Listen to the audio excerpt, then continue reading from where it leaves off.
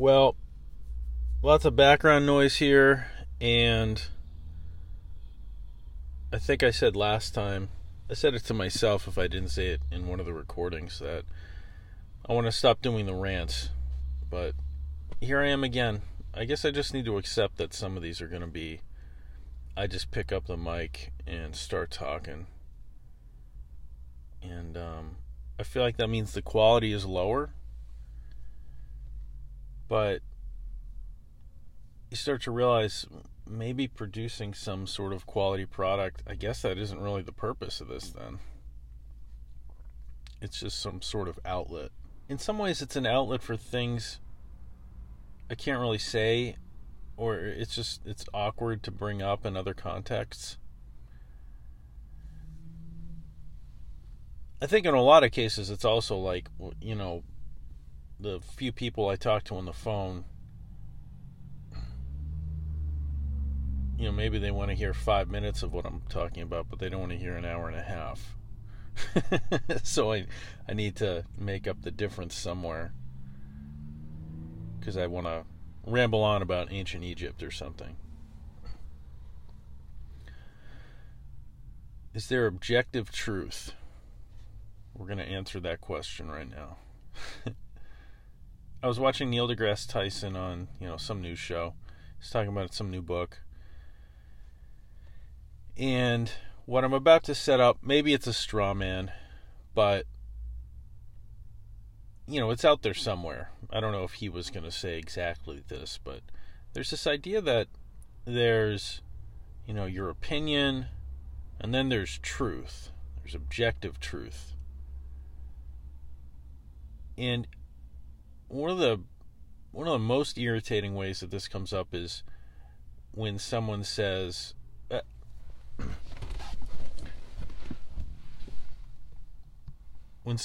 the following, though I just want to note, it's not annoying in every context, but there's contexts in which somebody says, like maybe they say something, you say it back to them, and you say, oh, okay, so you think this, that, and the other thing, and they say, oh, I know. And again, sometimes that makes sense. If you say, oh, you think 2 + 2 is 4, and they say, no, I know it is. You can rest assured.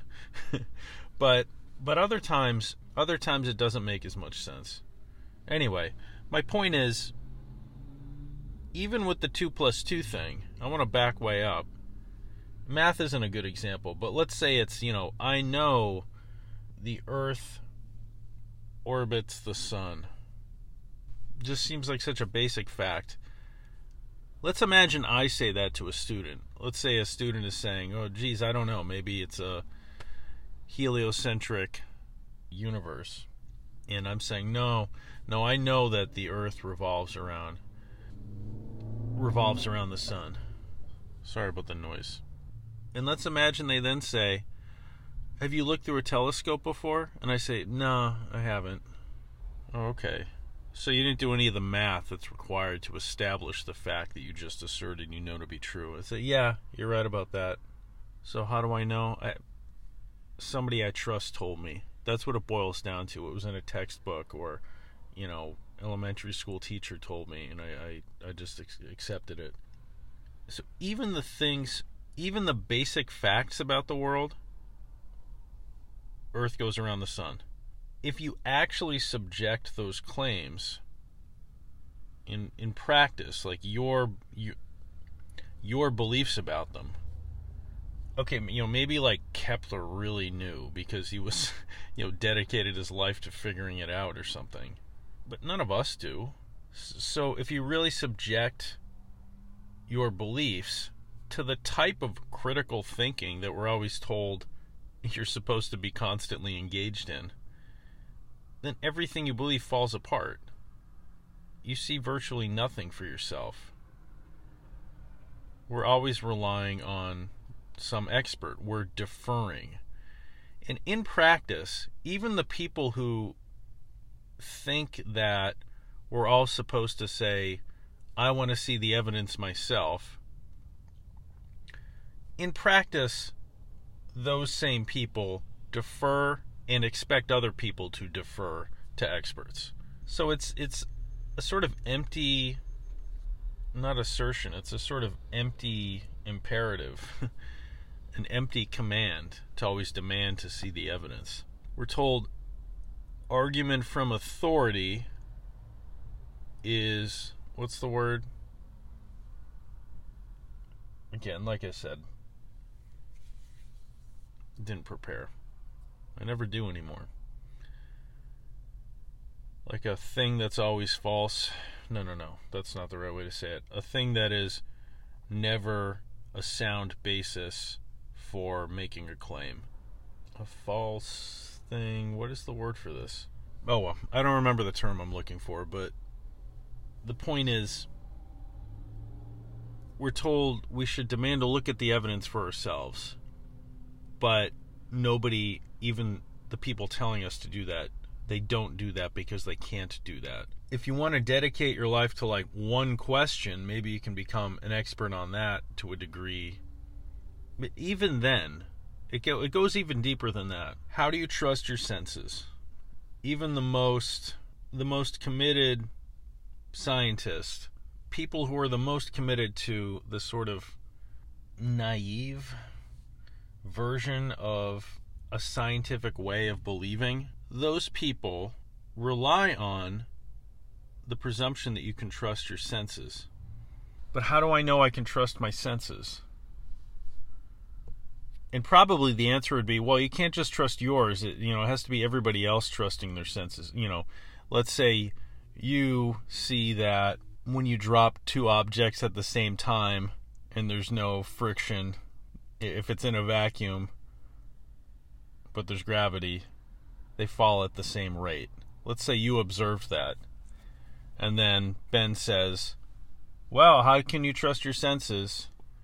The scientist would then say, I'm talking about a straw man, naive scientist. The scientist says, well, of course I can't just rely on my own senses.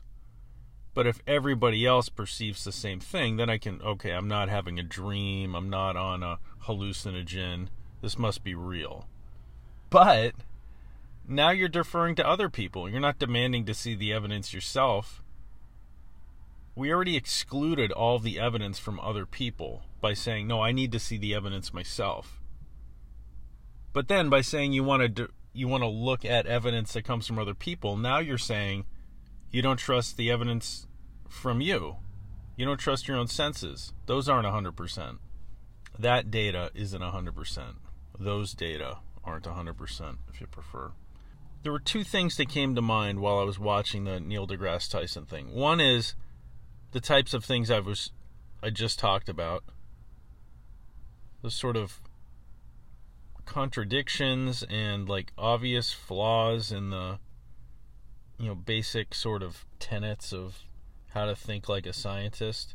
I was thinking about that in general, and then I was thinking about, I'm a science teacher. If I said any of this stuff to my colleagues, I don't know how they might, often what happens is you're thinking, oh, I'm the only one who thinks this. And then somehow it comes up with your colleagues and you realize, oh, they're thinking the same thing. I mean, don't get me wrong, I don't think we have to teach the kids what I'm talking about here. Like, there's a place for oversimplified. Well, oversimplified's the wrong word then. There's a context in which something is simplified to an appropriate degree, whereas in another context, it would be oversimplified. So teaching the kids, you should demand to see the evidence yourself. Obviously, that's a fine thing. But it just kind of bugs me a little bit to not be able to note somewhere that, by the way, I realize there's flaws in this.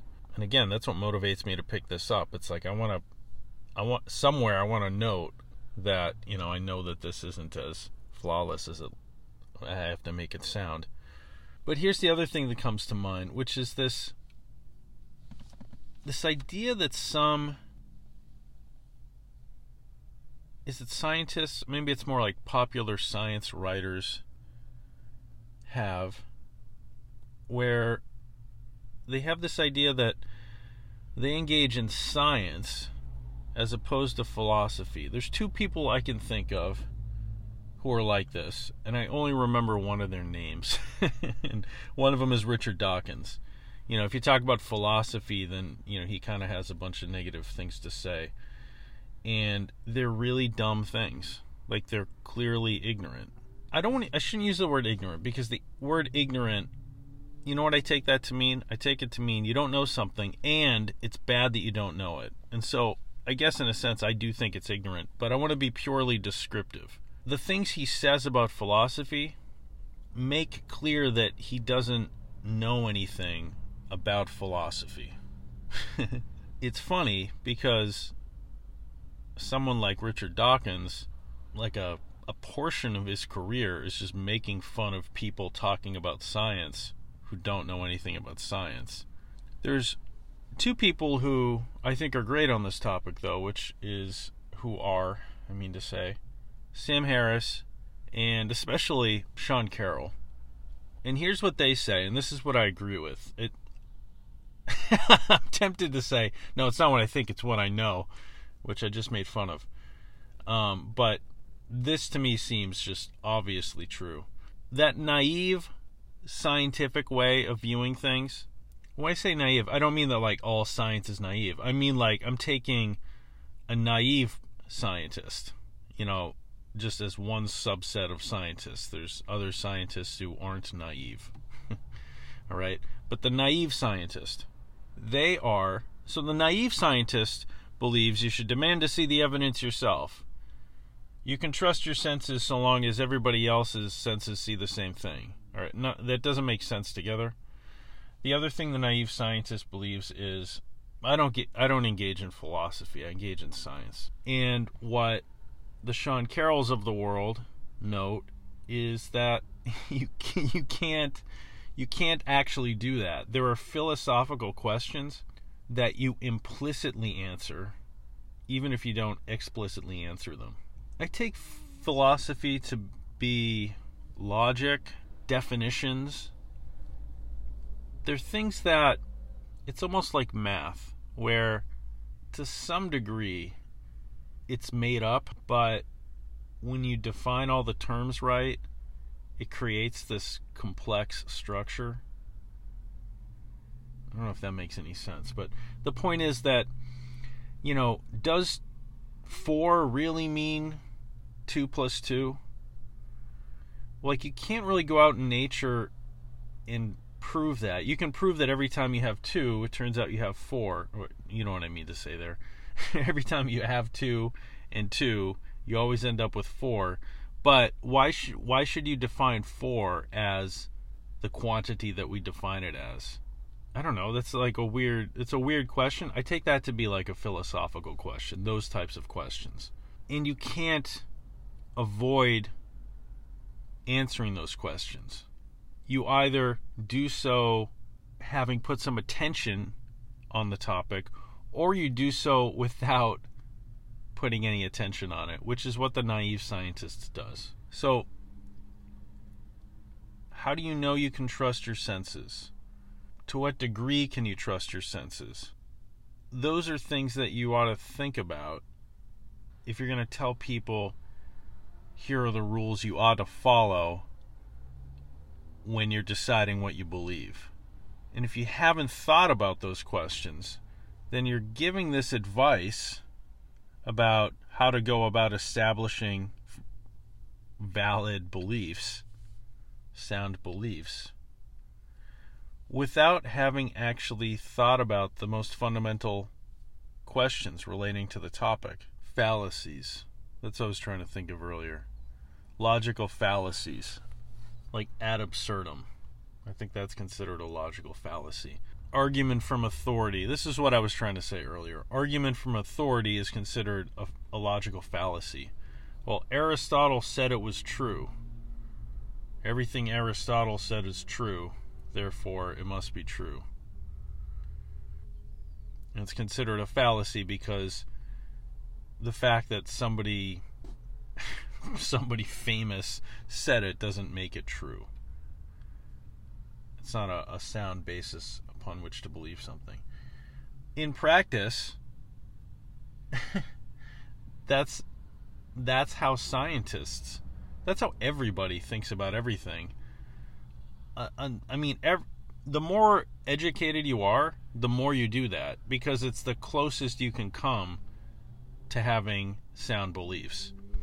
So we could have a conversation in which, we're on a street corner talking about the horoscopes. Even then, I guess that would be looking at an authority. Look, imagine if we were just talking about what our gut tells us. So that would be one way of approaching the world. I think we all think that that's a bad way of thinking if you're going to try and answer some big questions or some objective questions. How big is the universe? How old is the universe? Or, what is matter made out of? I don't mean a big question. I mean the objective questions. If I said, well, I kind of feel like matter's made out of ... That's one way of thinking. A more educated way of thinking is, well, scientists tell us. That's argument from authority. Now, I get that the authority is, we think that, we trust they at least ideally subscribe to a set of beliefs that's more likely to lead them to truth than, say, they read a religious text or something. They're following scientific practices to arrive at their beliefs, and so that's the basis of their authority. That's why we can defer to it, but it's still argument from authority. You literally say something like, oh, no, that's not true. Richard Dawkins said it wasn't. Even if you want to try to contort that to mean, well, I know that's not true because this guy who happens to be Richard Dawkins, who was engaged in scientific practices, figured out that it wasn't true. So you're sort of trying to get away from the authority part there in the way you frame it. You're still trusting this other person's senses. You come right back to that problem. And Richard Dawkins wasn't in a lab doing anything anyway. I mean, so even the example I'm giving is, when you're talking, well, anyway, we get lost on that, but, the selfish gene is almost, there's something almost philosophical about evolutionary thinking. I don't know, maybe that's just me, but this can't be enjoyable to listen to. But it did something for me, I guess.